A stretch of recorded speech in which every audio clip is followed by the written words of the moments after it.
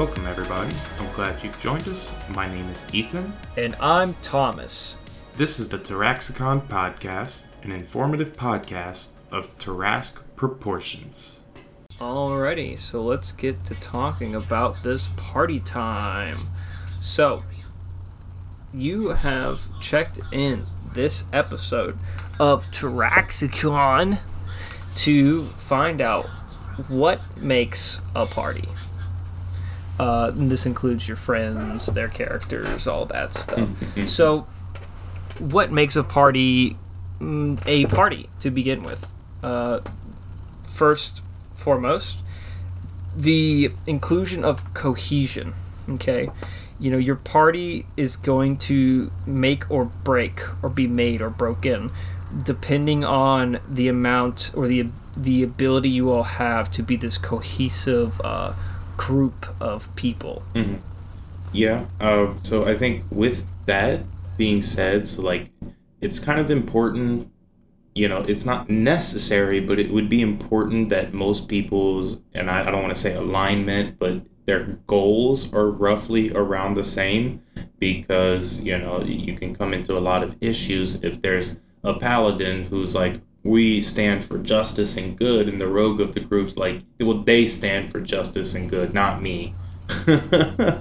You might have some problems. Yeah, well, that could also be solved by having a little bit of understanding of each other's players and play styles, you know? That way, if you know, okay, so-and-so at the table is going to play a rogue who is going to be self-centered and wants to steal things, perhaps I shelf my character who's lawful good, and I'll play something a bit more chaotic, or, you know, that kind of thing. You know, some understanding between players will go a long way to not only be good for the party and make things fun, but also towards group cohesion. I heard a noise, and so I turned my head, but I've been looking at my screen for so long that when I turned my head, it popped my neck, and it popped my neck so loud that my audio picked it up. Oh, can't wait to listen to that later. And he died. He died right there. Yep, that's right, officer, right there. So, another thing that you're going to want to have in your party to be a nice cohesive unit is you want to have a clear understanding of each other's intentions and goals and wants and desires. So, kind of like what you said, if someone expresses interest in playing a very lawful, good paladin, you're going to want to understand that, and you probably want to go ahead and cooperate and make, you know, you both come to a compromise, because if you're going to be a evil rogue and he's being a good paladin, I mean, it's just like like you're pouring gasoline on something and throwing a match on it and being like, why'd this happen? Why did it explode? You know, you want to have this mutual agreement and mutual understanding of each other, and then maybe you both opt to not make, you know, instead of an evil rogue, it's just a rogue. Instead of a good paladin, he's just a paladin. And maybe you guys don't press too hard on your morals. Yeah. And I think that can also go hand in hand with the next point that we have, which would be cooperation. Cooperating with your group often comes, you know, with compromise. And I've said it before on the podcast, a good compromise means neither party is going to be fully happy with it. So, sure, somebody might have been super excited to play that evil rogue, but it would be better for the group if that gets shelved and you play, you know, a not so evil rogue, or you decide, okay, well, maybe this is a good time to break out that monk character I've been thinking about, you know. That way everybody at the table will have, you know, similar goals. There's a lot of cohesion, and it'll ultimately end up in more fun rather than the issues that will arise later.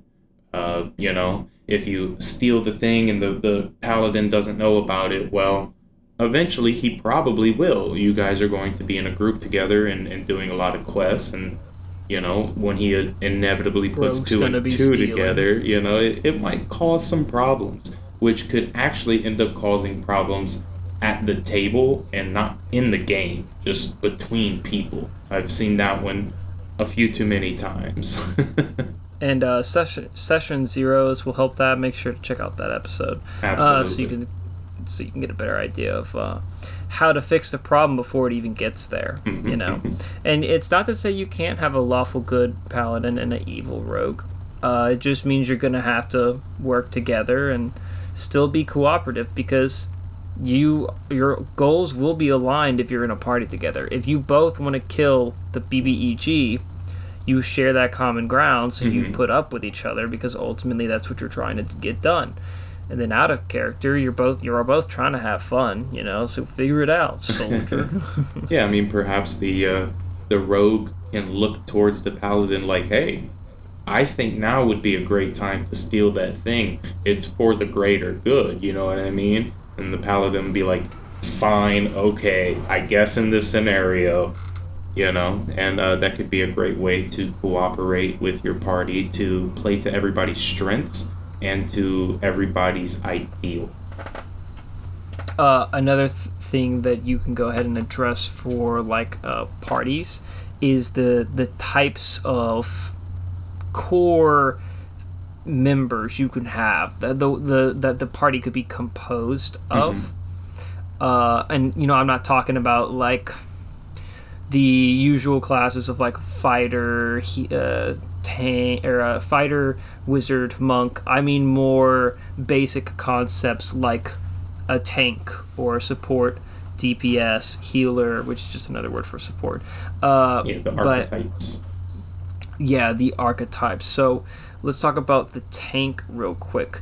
It feels almost hard to talk about because it's like it's kind of self-explanatory. I mean, it's a tank.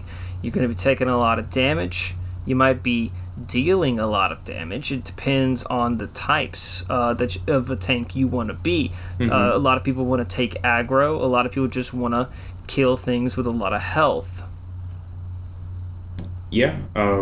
So not only that, but in my opinion, there's a lot of different ways you can play a tank. You know, you've got your basic meat shield like barbarian. You can have somebody who's just really high AC and they often don't get hit, so they can be put in harm's way. And then there's the heal tank, where there could be a melee cleric who's running, obviously this is all 5e related, but a melee cleric who's running Warcaster feat, which would allow them to still be able to cast spells while having, melee weapons in their hand. And then we can move on to talk to you guys about, support types. So there's plenty of different kinds. There's just straight up healer. There's a debuffer and a buffer. So a buffer is obviously going to put more points into things like, okay, bless, guidance. They might have guiding strike, ready to go. These types of things to support their party members to make them do better. Debuffer is the opposite in the sense that they're going to cast things like curse, bane, yeah, on the bad guys. That way blind, it makes deafness. Yeah, it makes things a bit monster. easier. Ooh, a lot of, people forget about this one. Don't slip on this one. Slippery. That's a great spell. Is slippery a spell? Is it slippery? It might not be slippery, but is it grease? Grease, that's the one. People be slipping on this one. It's called slippery. Yeah. I don't think it's called slippery. Oh shit. Yeah, look at me slipping. Slipping. That's how you know he likes it, because he keeps slipping it. Yeah, so grease is also a great one for debuffers to run. And then you also have the main showstoppers. The people who get the shit done. Oh, yeah. That's going to be your DPS, damage per second, kill the boss dead motherfuckers. You got, like, your rogues, your backstab and sneak attacks and shadow damage and shit. You got your fighters who are just out there fucking stabbing the shit out of things. Okay, and I action surge, and I do it again. Okay, and then I think I'll action surge again. Do it again. Oh, and I do it 4 times every time I do it. Then you got the wizard with the fireballs and the Mm-hmm. infernos and the fucking lightning storms and the straight up power word kill. Yeah, and He just dies. as long as he's got under 100 hit points. Uh, but I think all of that can be talked into with things like party balance because let's face facts here, most people want to be in that third category of DPS. But that not everybody can be DPS. And that's not to say that that is the most fun role, but it seems to be what most people gravitate towards because, in your mind, when you think of hero of the story, it's the guy who slays the beast. Yeah, you don't think of the healer in the background or the tank who is just kind of like blocking attacks. Like And my the axe. final kill. It's really important to in a lot of stories. It has a lot of significance, and if the DPS is the guy doing it, a lot of people see that and they say that I want to be that. I want to be the hero. So a good way to make sure that your party is balanced is obviously you want to make sure that you have at least one of each type of composition or of these archetypes. Mhm. Having one tank, one support, one DPS, you're good. You got three Yeah, well people. rounded. You preferably if you're doing support, healers the way to go just because it relieves DPS just Mhm. like the tank does, but you can like heal the tank constantly to upkeep that. But buffing and debuffing is also very useful as well, especially if your tank is not or is going to be a high AC tank who just doesn't get hit or can tank the HP. So it allows you to be more supportive in other ways. Mhm. You want to also make sure that everyone's powers coincide with each other. If the support has a buffer that says makes the enemy vulnerable and take double damage, that's really great for the DPS. Maybe the tank has a ability that says if I'm within 5 feet of everyone gets a plus such and such to their saving throws, which is going to help the healer, try to prompt other people to make their Yeah, rolls. love a good paladin. Uh, Hell yeah, paladin. Yeah, so and I think this is mainly speaking on mechanics, but I think something that should be said is along the lines of uh charisma-based characters, they might be seen as a party leader. They do the most talking in the social encounters and role play. And it's important to kind of spread those roles around as well because having multiple, people that can there's the guy who can break into everything like the rogue. Then there's the bard who can talk them out of the bad situation they found themselves in. All of that's going to help increase the success rate in whatever encounter the party might find themselves in. So, a good thing that you can also do is make sure that once you have all these things considered, that everyone naturally has a place. Yeah. If your DPS or your tank, if they have things to buff, debuff, or heal, your support isn't really going to be able to, or they're going to have a role. It's just not going to be so strong. Hmm. But they're not going to feel like they are useful because everyone else already has that. So you want to make sure with your party that if your tank or DPS is going to have some things like that, that the support knows to invest in other things beforehand, or the tank and DPS just stop investing in the support's role. Yeah. It's not their job. But you do want to make sure that even though you want everyone to have a place, you want to try and make sure that you don't lose sight of that balancing by Hmm. trying to compensate. Because if you try to do things that you think would be balancing, it might actually make the party be like unbalanced. Yeah, and I personally think that hit up episode 2 player prep in there we talk a lot about communicating. So as long as everybody is communicating, it should be pretty easy to keep everybody in a role and having balance in the party to where everybody feels useful. Uh, but what should you do if the party starts to become unbalanced? Well, quite simply, you could always just change the party. There's no issues with potentially having somebody's character say, hey, you know what? I'm done. I can't do this anymore. I'm going to retire off. Uh, DMs, you could always just kill off somebody. uh, It's the that preferred type of thing. option. But ultimately, yeah, you can always just change the party to better fit a balance, and that way you can keep success rate high on encounters. And I mean, worst case scenario, if that doesn't work out, change the game. Say fuck it. You Yeah. know, if you are if you have no healers, then go ahead and make sure that there's plenty of healing potions. Make sure there's plenty of heals that you can acquire in towns or churches or religious centers or magic items or scrolls. Like, you don't have to have that role to have those items or those mechanics. So, if you don't have a tank, then you're going to want to give your players more magical armor, spells for your wizard to make everyone have armor, such and such. Invest in some crafting maybe. And if you don't have someone who does DPS, then just go ahead and give your other people more powerful magic items that deal in damage. Yeah, yep. Pearls of Power, great for magic casters.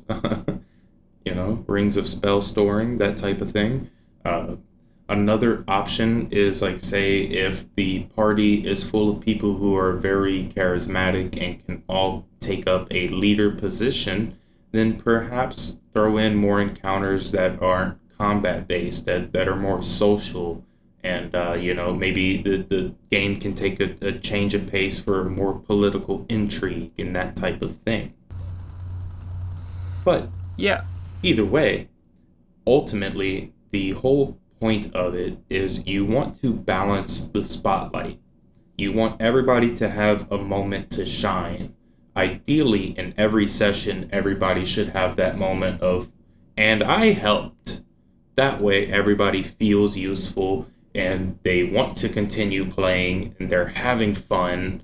And ultimately, that's what this game is about, just having fun with your friends. And making sure they know that you made the better character. That's true. Obviously. And if they don't, just let them know. Rub it in their face even. Yeah. So, Well, they're a we cleric. talk about... All they're good for is healing, I do the damage. Ha ha ha. I actually found out that a lot of clerics, Oh, yeah. they have a problem. Oh, With- okay, not where I was thinking you were going with that. They have a problem with healing. They want to do damage. Mm-hmm. It's a lot of, like, it's just what we talked about before. Everybody wants to be DPS. Yeah. Your friends might say they're going to be the healer, but they might invest in damage dealing spells. It's Yeah. just- And I will say, clerics can absolutely be DPS. Some of the cleric spells, like especially higher level spells, are incredible. Which is crazy, because you would think that if you wanted your players to see the cleric as a means of like a healer or a support role, that you would make sure that the abilities and spells they can cast, specifically for their class, are those type of spells. Yeah, well, say that to my guardian of faith.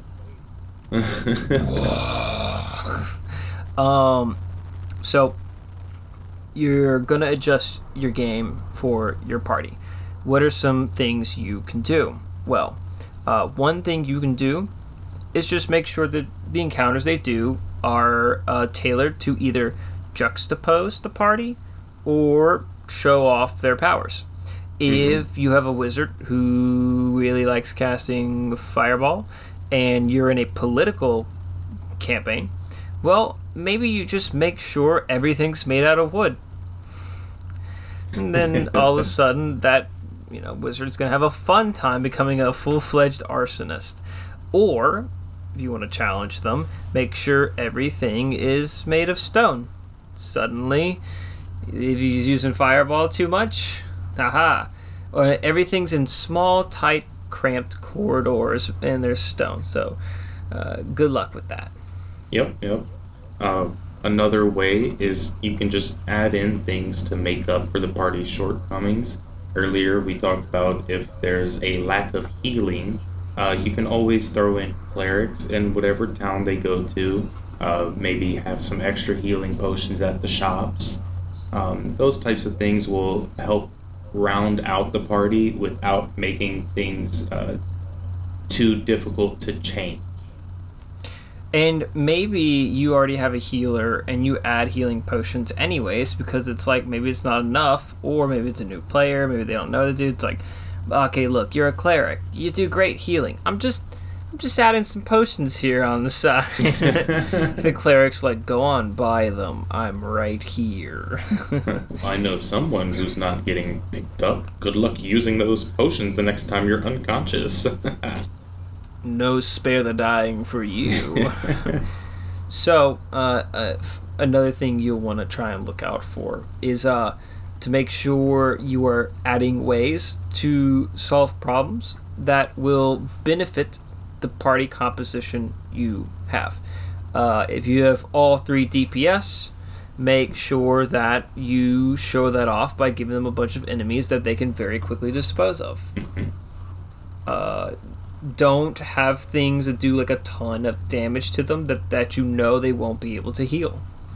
Yeah, I like, for instance, if you have a lot, like a bard and a sorcerer, throw in more social encounters. They might run into a noble who's a very insufferable person, but they do have control over the town's guard. So, good luck navigating that minefield of a social situation.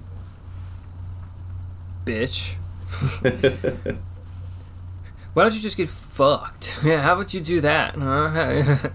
Maybe if you have a shitty healer, you could just tell him to get fucked. How's that for your party composition? So, speaking of party composition problems, what happens if no one wants to be the healer? Well, no, we've actually talked a lot about this. If you're missing or lacking in one role, we've already kind of discussed that you just want to make sure you make up for that. Mm-hmm. But something we didn't talk about is what happens if everybody wants to be the healer. What happens if you have a party of 3 and there's 3 healers? What do you do then? Well, there's a lot of things you could potentially do. I would, as a DM, talk to the players to see what they're trying to get out of the game. Why is it that they want to be the healer? Most of the time we've talked about it's DPS, but, if everybody wants to be the healer and there's 3 different reasons for why, well, you could potentially nudge them into a different role that will still scratch that itch of like, okay, I really want to be able to help out the team. Okay, well, you don't necessarily have to be the healer. Why don't you be the bard? You can offer a lot of really good benefits, Song of Rest, all of these types of things, and even act as a leadership. You want to be a healer specifically because you want to heal? Well, you're probably good as a cleric. Or, Death Domain Cleric, perhaps? Yeah, just be a warlock. It's fine. Just be evil. And then finally, another problem that we see happening a lot is that even though you have a balanced party of tank, healer, DPS, you might have the DPS trying to heal people, trying to get potions and healing people, and he's trying to fulfill that healing role despite the fact that he's not the healer. Now, it's always good to lend a helping hand, but if it's every situation and every fight or every encounter that they're trying to do this, that healer is going to feel like his role doesn't matter, mm-hmm. because one role is trying to fulfill the other one's role. Yeah, I think mainly the problem I see with that is DPS wanting to be the leader of the group. And, oftentimes that just can't be a thing. You know what I mean? It's like, hey, there's people that are better suited to do that. So perhaps let the charismatic bard or sorcerer handle getting us out of the trouble that you just caused us. You know, you're good at killing things. Let's keep that in your purview, and Keep it we'll in let your pants. yeah we'll let somebody else do that because that's a bit more in their wheelhouse. Why is the house made of wheels? No, gravity. Wait, what? Gravity? Yep, That's the reason? Gravity. Why not? Alright. Gravity wheels. It's, Eberron. So, something we want to talk about is just some specific notes to keep in mind. We couldn't really fit these into a category, but we feel like they are very important to your party composition, which is, one, as a player, your main goal of playing with someone, or not main goal, but your mission or responsibility, you should seek to understand why someone is playing a certain type of character, why they're doing that, and see how you can help them achieve the style of fun that they're looking for. So if you're if you're the DPS and your friend's a healer and you're trying to do all the healing, he gets upset, you don't know why, you just keep doing it, you should try and understand why he's a healer, why he finds that fun, and then how you can, instead of replacing that role for him and taking that fun, you could find out ways to enhance it. Mm-hmm. Yeah, so for instance, I had a party member who was a fighter who often gave the healer reasons to heal. You know, he would play a bit more risky to allow the healer to have something to do. You know, I was throwing a lot of encounters at them at the time that weren't necessarily damaging them. They were on a ship in the middle of the ocean and, sea combat. They're not getting hit. The ship is, and they're going to go down into the icy depths. And he says, well, right now the only people who can really do anything about this is our one caster and the healer, who isn't really putting out enough damage for this to matter. So he jumped off the ship, started fighting in the water, and almost died. And it was a great moment that is still brought up almost constantly, you know? So helping other people achieve that style of fun that they are looking for often leads to just good times overall for everybody and very memorable moments that can be recalled later. And everybody likes that, you know? It's fun. You also need to understand how a player plays. So, Yeah, that's you style. know, yeah, not just style, but as a person, you know, if somebody is shy and they don't really like to role play much, well, you know, help them feel comfortable interacting with the world and doing a little bit of role play. You don't want to push them, but you want to give them a little nudge like, hey, it's cool if you want to do something with this. You know what I mean? Yeah, and if someone is the opposite of shy and they're very boisterous and stuff like that, then, you know, don't try to pull them back. Don't try to say, like, hey, calm the fuck down, shut the fuck up. I mean, within reason, if they're being loud and obnoxious and disrupting the game, sure. But if someone is very eager to do something, let them loose. Say, fuck it, go crazy. Yeah. Ultimately, you know, if someone is getting their fun from tanking, or have them be the tank, and then let them do that. There's, it's just kind of very straightforward. If this guy wants to do damage, let him do damage, and then help him do damage. You know, and you could just stay away from that. Just that's how they're having fun, and then you just make sure you're having fun. And you know, a party consists more of just 3 people for these 3 archetypes. You're gonna have crossover. You're gonna have interlapping stuff. If there's 2 DPS in the party, you're both going to be doing damage.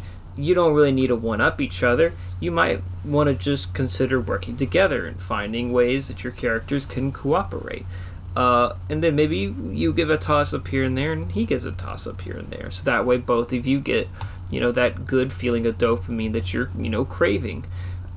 Yeah, Another absolutely. thing is you can consider and help incorporate the playstyle of a player, which is to say, if someone is doing DPS and they're having a hard time, well, you can help them out. Maybe you're the healer, but if the DPS isn't doing enough DPS, for example, maybe the healer can do some damage. Maybe throw out Spirit Guardians. Maybe throw out a Guiding Strike that gives advantage on attack when it hits it. Helping them, or if you have a tank and he's like, his ability is down and he can't get the armor he's looking for, maybe you cast some Shield of Faith. It's not typically your role, but if someone's down bad, maybe you can go ahead and lend a hand.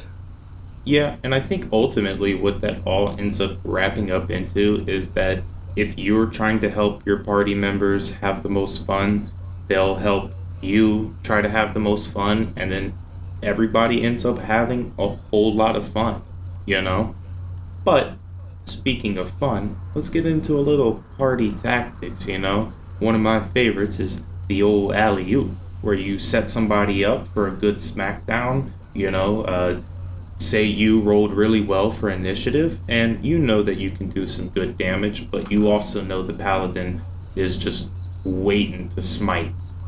Go over and push the enemy down. Give him advantage for his melee attack. Allow him to just really have at it. That way he can come up and just do what he's good at and just boom! Smite. Another thing that people will do is when they enter like combat and stuff like that, if they know they have things to increase their dexterity or increase their initiative roll or give themselves advantage or something, if they have an assassin in their team who gets like, if he hits a surprise enemy, he does max assassinate damage or something that like will absolutely kill them instantly. Those people will purposely, like in a sense, delay their turns. They will let them go first purposely, so that way they can just absolutely wreck shop. You don't have to. Combat can start and the assassin cannot get that ability. Yeah. Yep. But go ahead. Sorry, I had to yawn because I had to go replace that AC. But they won't be enjoying the full potential of their role. So when you do get in those combats, you do want to be considerate that like if this would be very useful for someone, and especially if it's more useful than what you're about to do, like throw a rock or something. Maybe you just help them do that specific thing they're trying to do. Yeah, absolutely. It's always important to try to use what actions, abilities, and spells that you do have to aid your allies. It can make for some really great times. For instance, I typically like to play DPS roles. I do also, I'm pretty fond of tanking, but nothing feels better than starting off a combat and a paladin or cleric cast Bless. It's like, oh boy, I'm really about to hit some stuff tonight, It just makes things so fun. Plus D4. Yeah. I don't know how many times that D4 has been the turning point of if I hit or not, if that encounter went smoothly or if it was, pulling teeth to get through it. But I think with that being said, all of that kind of comes down to understanding how your group plays and works. That way you can understand how they should play together. And you usually do this in game at the table, but like there's nothing stopping you from taking some time hit up your friends out of game, do some strategies, figure out some stuff, explain maybe how your class works. Hey, it really helps me when you set them on fire first, or it really helps me when I get the first hit. And you could just figure that out outside of the game, but in-game works too, just as long as you are basically just, if you have the opportunity to take it to understand how the cohesion overall kind of operates. Yeah, man. That also includes positioning. Nothing's better than, hey, the wizard casts web on the enemies, and the sorcerer's over there with a necklace of fireballs, rubbing his hands together like, oh, I see what's about to happen. Let me take my necklace off first. Don't want to damage this. Yeah, here, actually, you guys hold it. Throws it. Yeah, but positioning is also extremely important. For instance, if you're playing a rogue, try to, especially if you're playing with the optional rules on for flanking, but it's always good to go for flanking. It helps not only yourself with your attacks, but it will help the fighter or tank who's up at the front get advantage as well, And then, because we're talking about party tactics, obviously there's going to be a lot of, healing meta knowledge you want to implement. If you know in D&D, for example, that at level, or not, when your characters are at 1 HP, they're actually just as useful as they would be at max HP. Mm-hmm. So you kind of want to actually make sure your healing is, not keeping them up, but rather just to get them back up once they go down instead. Because otherwise, you're not really getting that investment. If the enemies are doing 20 points of damage a turn and you're only healing 4, then it's more beneficial to you to only use those healing spells as a means of reviving players when they're in their dying state, instead of just slowly giving them heals that is immediately negated by enemy damage. If it's single target, maybe boss fight, it'll be a little different, but on average you want to make sure when you're balancing your heals that you're also making sure that everyone gets a heal, regardless of their situation. Yeah, absolutely. You gotta kind of give everybody a heal if they need it. It feels pretty bad if the wizard goes down, but it's we're still gonna get through the encounter. I'm just gonna let him bleed out. But also, I think it's important to say, there's a little saying: "It's an ounce of prevention is worth a pound of healing." I don't think that's the actual saying. I'm just gonna say that it's a saying because it sounds good. But sounds right to me. Doing things like bless, having death wards casted, those types of things, is going to do a lot better and allow the healer to focus more on buffing, debuffing, and utility purposes rather than just constantly having to heal. And I think that kind of is something that we should talk about with playing to character strengths. If you have a healer who, sure, they can heal, but they've got all of these other really great spells, if you're just making them heal everybody, for everything, they'll never really get to truly explore their character and play up some of the other things that clerics can do. And I mean, ultimately, what it all comes down to is once you're in this cohesive group and you're being respectful of their rules, you're developing your party tactics, this allows you to basically take these times and these moments. I know it's great for a DM to see this, but when they're able to take a step back to let others shine in that spotlight. As a player, it's almost like a chef's kiss, walking away bow, where you're like, okay, go wreck shit, this is your shit. It's like saying, letting the assassin, before combat starts, letting the assassin sneak into the castle to kill as many guards or watchmen as possible before you walk in.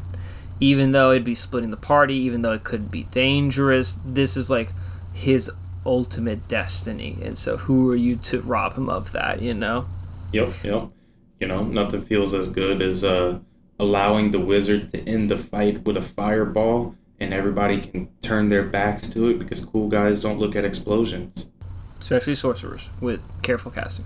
But yeah, So, I think that's everything we need to talk about. Do you have anything further you want to say? two things. One, make sure that if you have any questions, comments, concerns, or if you have anything you'd like us to talk about on the show, answer your questions maybe off the show. Feel free to message us at taraxicon@gmail.com. We are trying to gather as many of these as possible. We're also going to be looking online ourselves to kind of find things that we see people are like having problems with, people in need of advice, or even just a response to people who had a crazy session or a crazy campaign or quest thing that happened that we thought might be interesting to share on the show.